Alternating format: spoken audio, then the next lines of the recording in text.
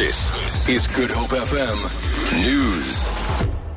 Good morning. As South Africans bid goodbye to 2015 and welcome 2016, President Jacob Zuma's government has assured them that the government will focus on economic transformation, poverty alleviation and job creation. In his New Year's message, President Zuma also said the funding of higher education will be given urgent consideration.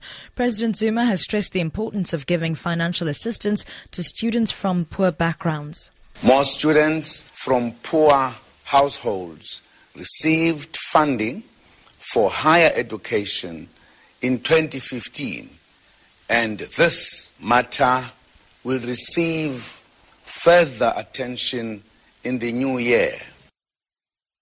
Thousands of revelers have rung in the new year at the V&A waterfront with a spectacular fireworks display during a lavish carnival.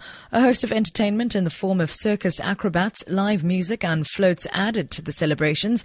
V&A management says no serious incidents were reported. Partygoers say they thoroughly enjoyed the festivities and are excited about 2016.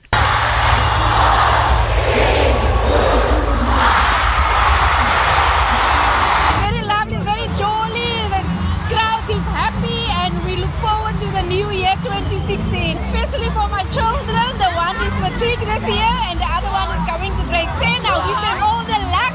It's going to be a whole new year, a whole new year of ambition and new goals and adventures. Yeah. It was great. It's madness. Great fun. It was awesome.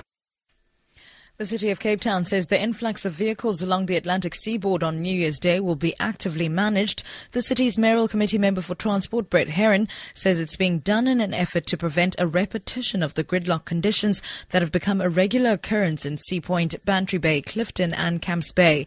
Heron says My City buses, minibus taxis, coaches and chartered public transport services will receive preference. Visitors are strongly advised to park their private vehicles in the central business district or the foreshore area and to use the My City bus service or any other public transport service to reach the beaches along the Atlantic seaboard on these 2 days. The traffic will be managed at the main entry points to the Atlantic seaboard from 9:30 in the morning till at least 7 in the evening. And finally, police in the German city of Munich say they have information that a terrorist attack may be imminent. 2 train stations have been evacuated and people have been warned to avoid crowds. James Reid reports. Munich police gave few details of the possible threat, but they said their warning was based on serious information and an attack could take place tonight. They said they were working intensely to resolve the situation and searching for possible suspects.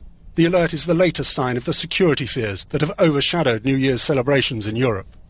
In Paris, a huge police operation has been in force to protect the biggest public gathering since the Islamist attacks in November.